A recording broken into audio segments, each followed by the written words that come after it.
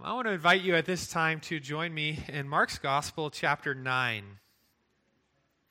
Mark 9, we'll be considering the first 13 verses together this morning.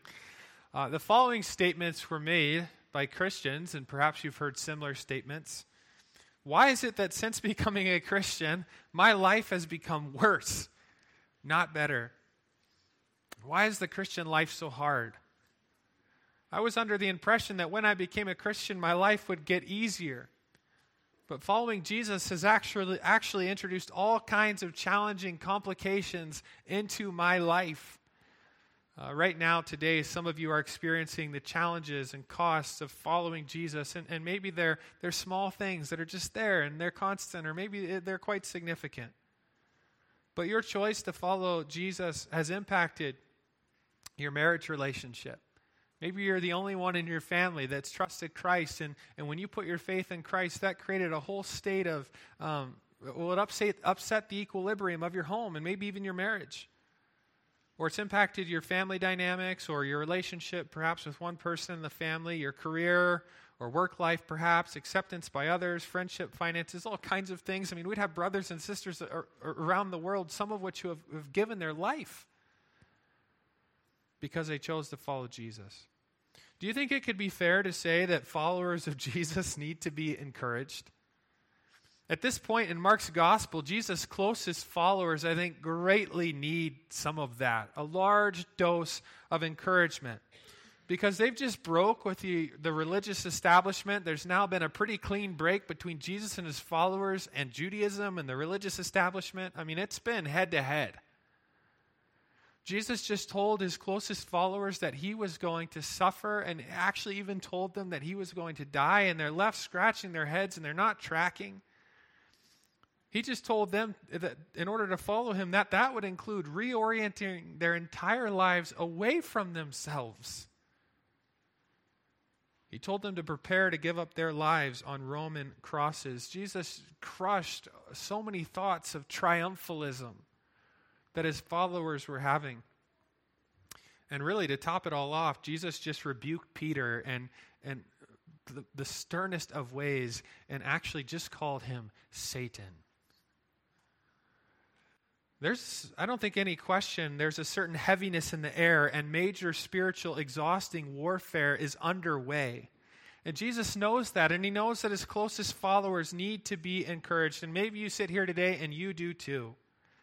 And few things provide that like seeing the glory of Jesus Christ revealed, which is precisely what happens at this point in Mark's gospel, in Mark 9. And I think it's an encouragement to all of us to take heart because Jesus Christ is glorious. Follow along as I read the first 13 verses of Mark 9. And he said to them, "Truly I say to you, there are some standing here who will not taste death until they see the kingdom of God after it has come with power." And after 6 days, Jesus took with him Peter and James and John and led them up on a high mountain by themselves. And he was transfigured before them. And his clothes became radiant, intensely white, as no one on earth could bleach them. And there appeared to them Elijah with Moses. And they were talking with Jesus. And Peter said to Jesus, "Rabbi, it is good that we are here. Let us make 3 tents, one for you and one for Moses and one for Elijah." For he did not know what to say, for they were terrified. And a cloud overshadowed them, and a voice came out of the cloud, "This is my beloved Son. Listen to him." And suddenly, looking around, they no longer saw anyone with them, but Jesus only. And as they were coming down the mountain, he charged them to tell no one what they had seen until the Son of Man had risen from the dead. So they kept the matter to themselves, questioning what this rising from the dead might mean. And they asked him, "Why do the scribes say that first Elijah must come?" And he said to them, "Elijah does come first to restore all things. And how is it written of the Son of Man that he should suffer many things and be treated with contempt? But I tell you that Elijah has come, and they did to him whatever they pleased, as it is written of him." I believe this passage lays out for us 2 reasons to be encouraged in the 2 kind of paragraphs that we're looking at this morning. And the first reason is this: take heart, because Christ's future glory is coming. Look back at verse 1 and just notice what Jesus said to these men. He said to them, "Truly I say to you," this is a fact, guys, "there are some standing here who will not taste death until they see the kingdom of God after it has come with power." Jesus just told his disciples that the kingdom of God would come, and it would come with power. And he also mentioned that some of them standing there, not all of them, but some of them would see it before they died. And that statement appears to then be fulfilled in the following verses as Jesus is transfigured before 3 of them. Jesus' glory has been and will be revealed. Look at this as it happens in verses 2 and 3. "And after 6 days, Jesus took with him Peter and James and John and led them up on a high mountain by themselves. And he was transfigured before them.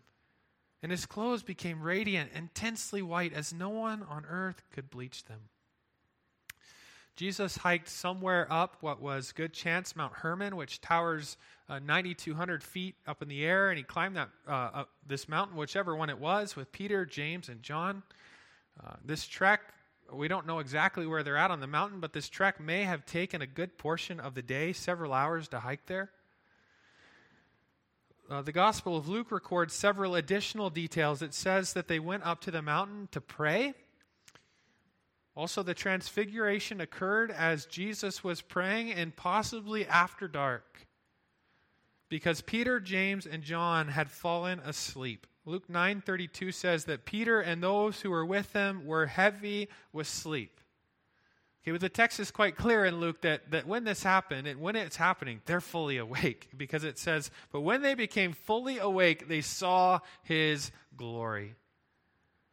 According to Mark 9, verse 2, Jesus was transformed. In other words, his form changed in front of them. One writer says, "For a brief time, Jesus' human body was transformed, glorified, and the disciples saw him as he will be when he returns visibly in power and glory to establish his kingdom on earth." Can you imagine this? What it must have been like for these men to see this? As we try to understand this change in Jesus' form, I think we're kind of wondering and asking ourselves, what was going on? What did he look like? How did he change? And Philippians chapter 2 is particularly helpful, I think, because it speaks of another time that Jesus' form changed.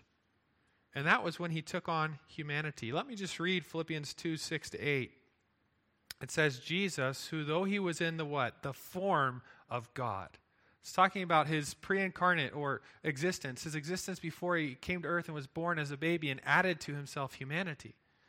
Jesus, who though he was in the form of God, did not count equality with God a thing to be grasped, but emptied himself by taking, and here we have our word again, the form of a servant, being born in the likeness of men and being found in human form. He humbled himself by becoming obedient to the point of death, even death on the cross. Okay, so there was a time when Christ humbled himself and took on flesh and blood. Obviously, that involved a change of his outward appearance, so to speak. God is a spirit. You cannot see him. And yet here Jesus comes taking on flesh and blood. At the Transfiguration, Jesus unveiled his glory for these men to see. They saw him bodily in the glory of his post-resurrection form. They saw him as he will appear when he comes again. What did he look like? Well, the gospel writers draw attention to his face and to his clothing. Matthew 17, verse 2 says, "And his face shone like the sun." I mean, we were talking about intensely bright. You can't look at the sun. His face shone as the sun, and his clothes became white as light. Jesus is giving his disciples a brief glimpse of who he really is and a brief glimpse of what is yet to come. When you're a kid, it's always fun to play with someone else's toys. I don't know what it is, but everybody else's toys are somehow better than yours, right? You go to somebody else's house and they've got the coolest toys. When I was a boy, there was a toy at my grandparents' house that I really enjoyed playing with. I imagine it probably belonged to one of my uncles when he was a kid. But it was one of those early generation Transformer action figures. And in its original form, it looked like this sleek, super fast race car. But with a few pulls and twists and yanks, it transformed into a powerful-looking robot. That toy was both a car and a robot, but so long as it was in the form of a car, you didn't see the robot. The robot, we might say, was concealed by something. It was concealed by the car. Christ revealed his glory on the mountain. And that's the language here. He's being transformed. Something's being revealed. But revelation implies that something was previously concealed or hidden. Christ's glory had been concealed by the fact that he had added to himself humanity. He had added to himself a human form. And on the mountaintop that day, he pulled back the curtain. And one day when Christ returns, he will be revealed like that from heaven in glory. But what that means now, though, is if he's going to be revealed, then currently you and I are living in a time and place where his glory is to a certain extent actually concealed. And as you look around and as you look at your life, it may not always look like Jesus is the king. It may not look like Jesus is winning or will win. It may not look like there's a whole lot of hope in the world. In fact, it may actually look like the darkness of sin and evil and the curse and Satan have triumphed. I wonder if the disciples were starting to feel that way as Jesus is talking about dying and a cross and their crosses and suffering. It may look today like the kings and kingdoms of this world reign supreme. He's telling these men to prepare to die on Roman crosses. You mean that Rome is stronger than the Messiah? That doesn't add up for these men.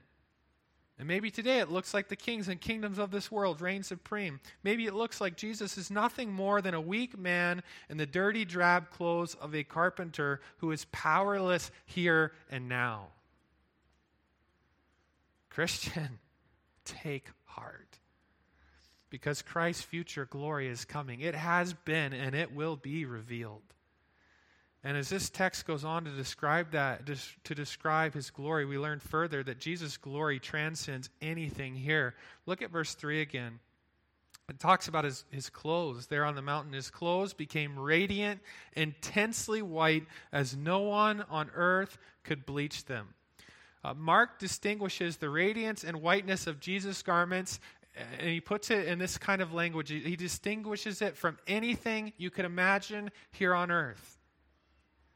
In other words, no one here on earth could make his clothes as white as they were and as vibrant as they were that day. This is otherworldly.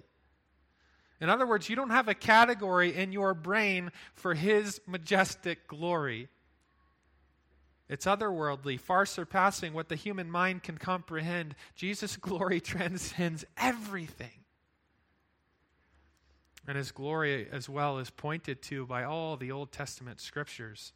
Look at verse 4. It says, "And there appeared to them Elijah with Moses, and they were talking with Jesus." So Moses and Elijah show up too. And they seem to be representing the Old Testament in some way as forerunners of sorts who prepared the way for Jesus.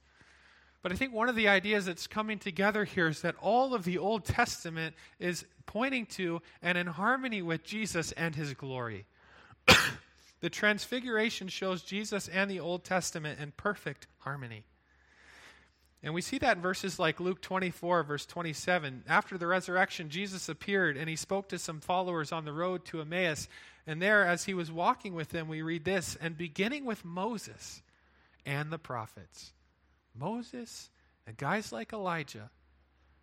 He, Jesus, interpreted to them, those men on the road that day, in all the scriptures, the things concerning himself. The Old Testament's about Jesus. Jesus' glory is pointed to by our Old Testament scriptures. And also I think we see here that Jesus' glory is tethered to the cross. The disciples cannot fathom this. How could he be glorious and the conquering king and there be suffering and a cross? And in this account we see those things are so closely tied together. You cannot separate the glory of Jesus Christ from his suffering and death on the cross. They are fused together. Look at verse 4. It says, and they appeared to them, Moses or Elijah with Moses, and note the next phrase, it says that they were talking with Jesus. You ever wonder what they were talking about? Sure would have been an interesting conversation. Well, you don't actually have to wonder what they were talking about, because the Bible tells us. Luke 9:31 says that they spoke of his departure. That word departure in Greek is actually the word exodus. Here's Jesus talking with Moses about an exodus.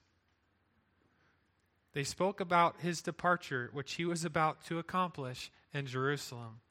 They were speaking together about Jesus' coming death.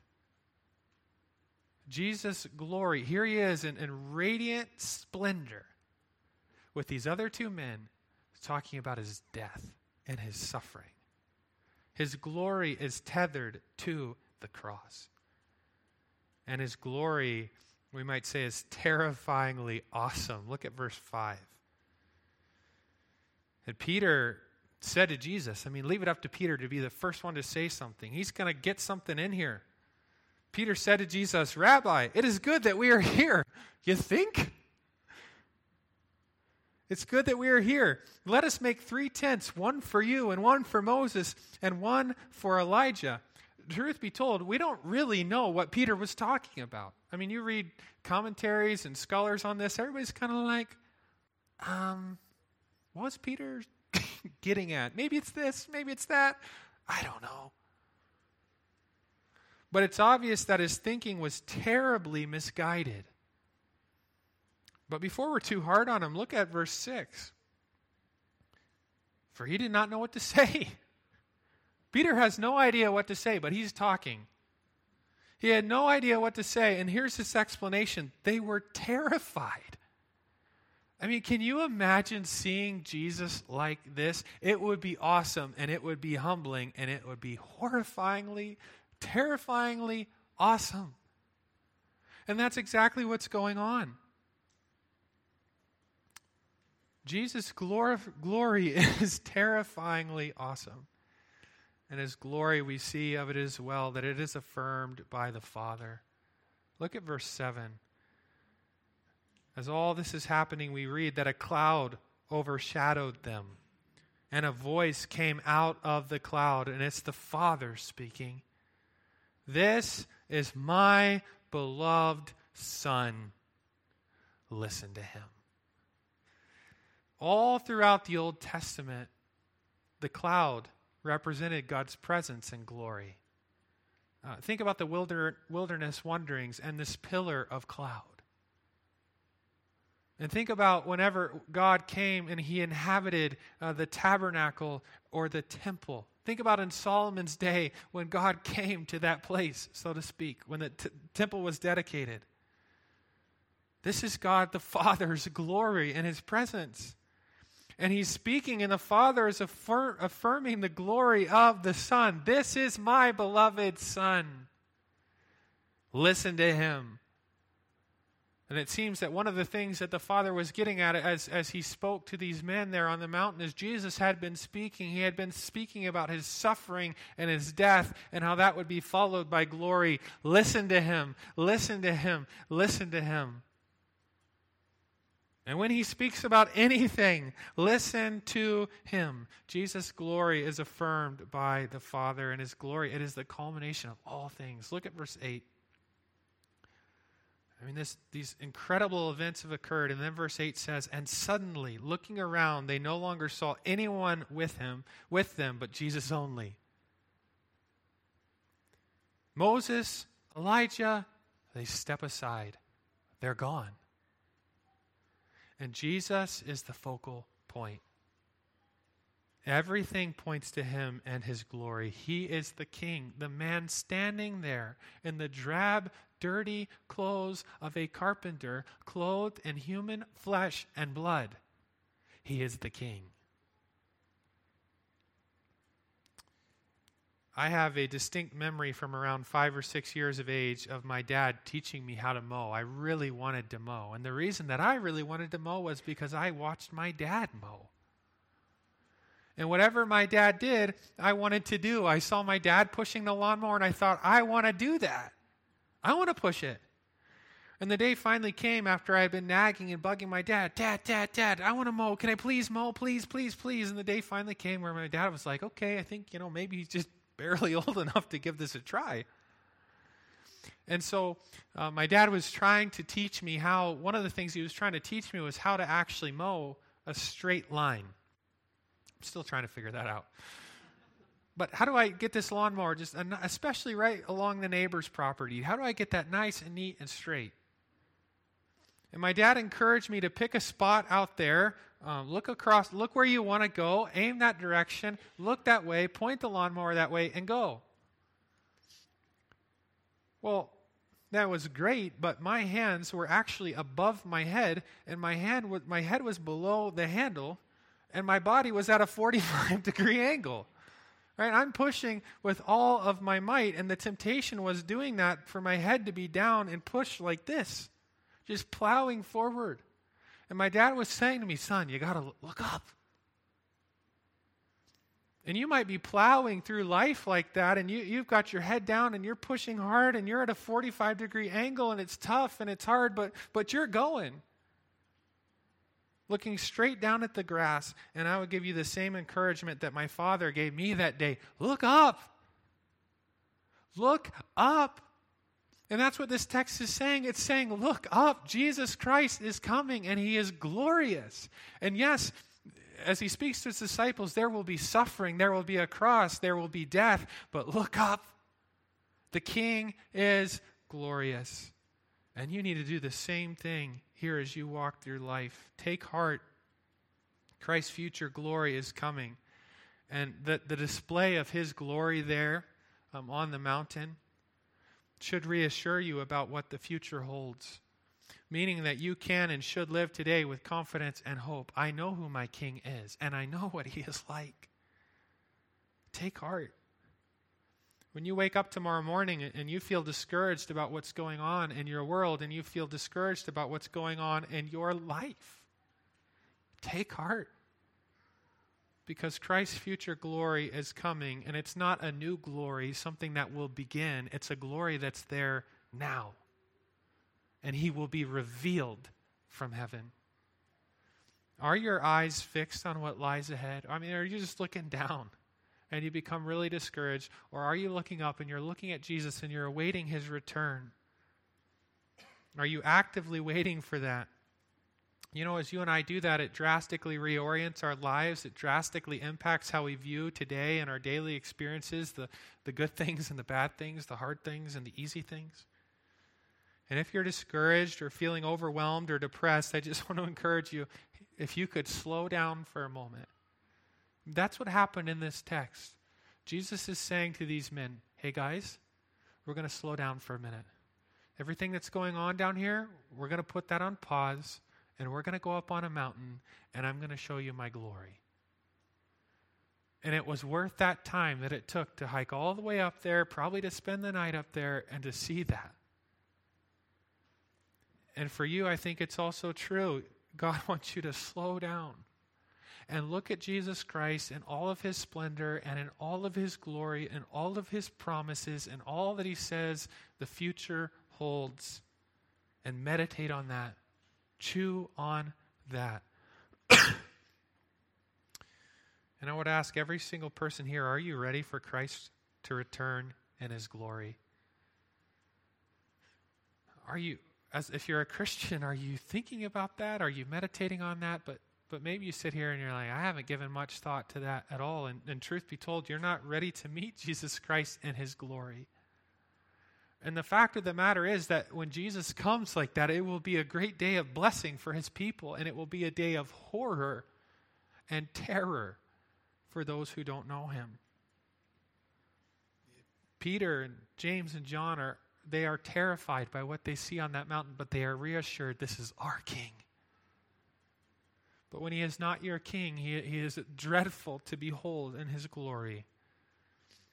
And that's why he went to the cross, so that you could behold him as a friend and not a foe.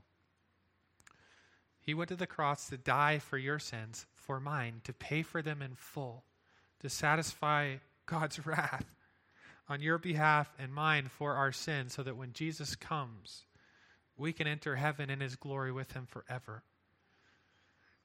But if you have not acknowledged what Jesus did for you, and you have not said, okay, I agree, Lord, I am a sinner, and I do not deserve to meet you on that day on good terms, but if you have not acknowledged what Jesus did for you on the cross and embraced that for yourself, it's a terrifying thing to meet this great, glorious King.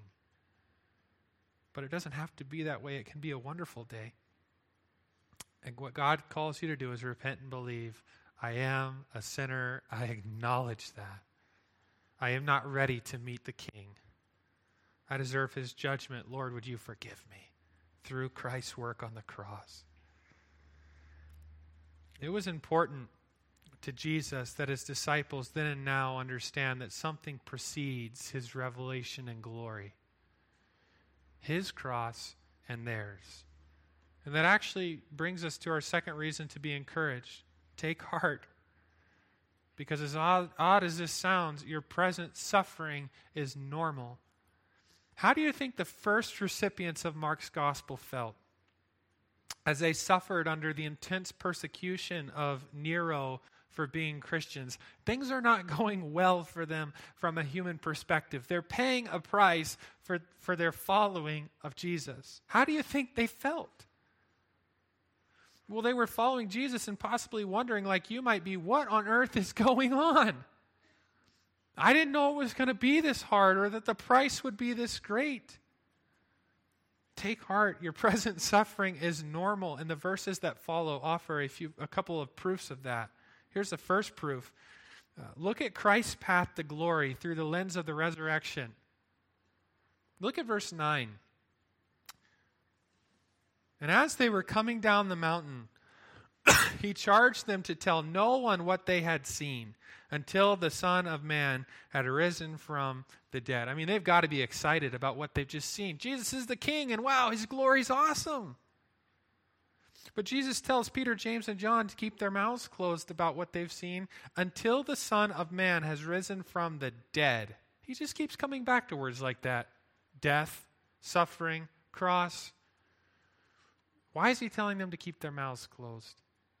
Because they have not yet wrapped their minds around the fact that Jesus Christ must suffer before his glory will be revealed. And it is only after the resurrection that they will grasp that. So I want to ask you, well, why don't you look at Christ's path to glory through the lens of the resurrection?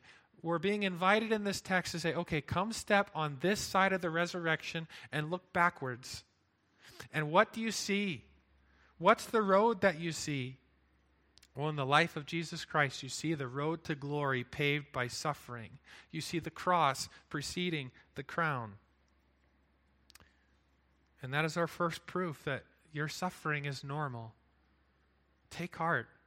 What you go through here and now is very normal. Your challenges and difficulties as a Christian, those are normal. But a second proof is offered of that. Look at Christ's path to glory through the lens of the Old Testament. Look at your scriptures, the Old Testament scriptures. Let's look here at verses 10 and 11 as they speak back to the Old Testament.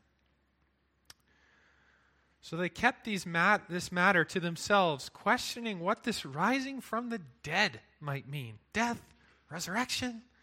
We just don't get it. And they asked him, why do the scribes say that first Elijah must come? Jesus mentioned his death and resurrection, and the disciples cannot put that together in their minds. They seem to be hung up particularly on the suffering idea, which prompts this question. Well, why do the scribes say that Elijah must come first? I mean, we see in our Old Testament scriptures that idea, and it doesn't line up with what Jesus seems to be saying in our minds. They were wrestling with their Old Testament scriptures because God had said back in Malachi chapter 4, verses 5 and 6, he said, behold, I will send you Elijah the prophet before the great and awesome day of the Lord. And then notice what the verse says Elijah will do. It's really positive. He will turn the hearts of the fathers to their children and the hearts of children to their fathers. I'm not going to go into great depth on that text, but basically what these men understood, their understanding was that before Messiah came in glory, that Elijah would actually come and he would pave the way for the Messiah to be received, positively received. Well, if that's how this is going to work, these guys are thinking, then all this suffering and death talk doesn't add up, right? I mean, this is going to be positive. People are going to welcome and embrace the Messiah. He doesn't need to suffer. This is all going to be good. Well, look at what Jesus says in verses 12 and 13. And he said to them, Elijah does come first to restore all things. You're right. But then notice his next comment. And how is it written of the Son of Man that he should suffer many things and be treated with contempt? But I tell you that Elijah has come, and they did to him whatever they pleased, as it is written of him. Jesus is saying the Old Testament scriptures point to a suffering Messiah, and he's probably referring to passages like the ones in Isaiah that speak of a suffering servant. Jesus is saying the Old Testament scriptures point to that kind of a Messiah, not just a triumphant one. And Elijah had actually already come and he had already prepared the way. Matthew 17 verse 13 says that when Jesus said that, the disciples understood that he was speaking to them of John the Baptist.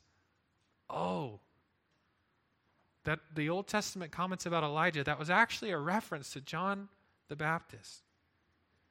The Old Testament indicated that the Messiah would come in glory, but that his coming would be preceded by suffering. And also we note here that John the Baptist suffered. The Messiah would suffer. The disciples would suffer. That's the expected path all the way. It was charted even all the way back in the Old Testament. Suffering followed by glory. A few years ago, a friend and I hopped into the truck to go to what we thought was just going to be, the most amazing hunting spot. And we punched the destination into the GPS and off we went. It was our first time to this location and we were so excited. This is going to be great. We can't wait to get there. Before long, we found ourselves driving on one of the worst gravel roads imaginable, and the GPS was saying that we had another 40 to 60 kilometers to go down that road. And we were like, this is awful. And so we stopped and we thought, you know what, maybe we took a wrong turn. Like the GPS, I don't know what's going on, but I think we got something wrong here. And so we stopped and we took a look again and we checked the GPS again, and really we didn't want to be on that road. That's all there was to it. It was garbage and it seemed like the wrong one. Do you know what though we found? We hadn't taken a wrong turn. We weren't on the wrong road out there in the middle of nowhere somewhere. That road was the road to our wonderful destination. And that was the route that we needed to take. And sometimes in life, the road gets bumpy, it gets dangerous, and truthfully, maybe it even becomes a little bit miserable. And we start asking ourselves, man, did we take a wrong turn here somewhere? Where did we go wrong? I didn't think the Christian life was supposed to be like this, and we're caught off guard and we're surprised when the going gets tough on the Christian road. And this passage is telling us, don't be surprised. Christ's road was suffering and then glory. Take heart. Your present suffering is normal. The path of Christ's glory actually reassures you about what today holds. Meaning that you should expect that there will be a certain degree of suffering and that you don't need to be surprised or unsettled by it or really disoriented. When your coworker or your boss throws a dart or a salt at you because he knows that you're a Christian and he's just throwing this thing in there at you to try to make it stick and hurt and sting, you realize that's not unusual. That's normal. When you're a young person and you go to school and there in that setting, your faith causes you to not fit in so well. That's normal. When your unsaved spouse doesn't get what you're up to with church and the Christian life, and maybe they poke fun at it, and here's a jab here and here's a jab there, and why are you wasting your time on Sunday? Let's go do something else. Or can you just lay off all this Jesus stuff and church stuff? And maybe you're getting mocked and picked at. Maybe it's really harsh. Maybe it's just minor. But it gets under your skin and it bothers you. Do you realize that that's normal? And actually, we could go around the world to some of our brothers and sisters in Christ who are giving their lives because they put their faith in Jesus Christ as your Savior, and they are dying. And a passage like this would say, that is not abnormal. It's actually normative, all the way back to Jesus Christ and his 12 disciples and the early church. Maybe what's more concerning than the presence of suffering in the life of a Christian is the absence of it. Because Jesus says, no, listen, you need to understand, this is the road. Suffering followed by glory. Take heart. Jesus Christ is glorious and he is coming. And if you are confident of the destination, it will help you travel the road. I know what lies ahead. And I know what I was told this road will be like. Any suffering you experience in your connection to Jesus in this life is temporary. It's generally understood that Mark's gospel comes to us actually from Peter's preaching and Peter's eyewitness report. Well, Peter was on the mountain that day. He saw Jesus transfigured with his own eyes. He was the one saying all kinds of crazy, ridiculous things. I mean, this text doesn't exactly paint Peter out in all that flattering of a way, and he seems to be the one that's, hey guys, here's what happened. He heard the voice of the Father. He saw Jesus transfigured. And after the resurrection, the time when Jesus said some of these things would start to make more sense, he spoke these words in 2 Peter 1, 16 to 18 about what happened that day on the mountain. And I just want you to listen to these words and note the confidence with which Peter speaks. This is not a man who's floundering or wishy-washy or wondering what lies ahead or what to expect today. This is 1 Peter 1, 16 to 18. He says, "For we did not follow cleverly devised myths when we made known to you the power and coming of our Lord Jesus Christ." This isn't some myth that somebody told somebody about. No. He says, but we were eyewitnesses of his majesty. Verse 17. For when he received honor and glory from God the Father, and the voice was borne to him by the majestic glory, "This is my beloved Son, with whom I am well pleased." We ourselves heard this very voice borne from heaven, for we were with him on the holy mountain. Here is Peter the apostle speaking with confidence. We have seen his glory, and he is coming. Spoken with confidence and hope, the glorious King is coming again. And so what do we do this morning? We take heart. Because Jesus Christ, our Lord, is glorious and he is coming. Would you bow your head with me?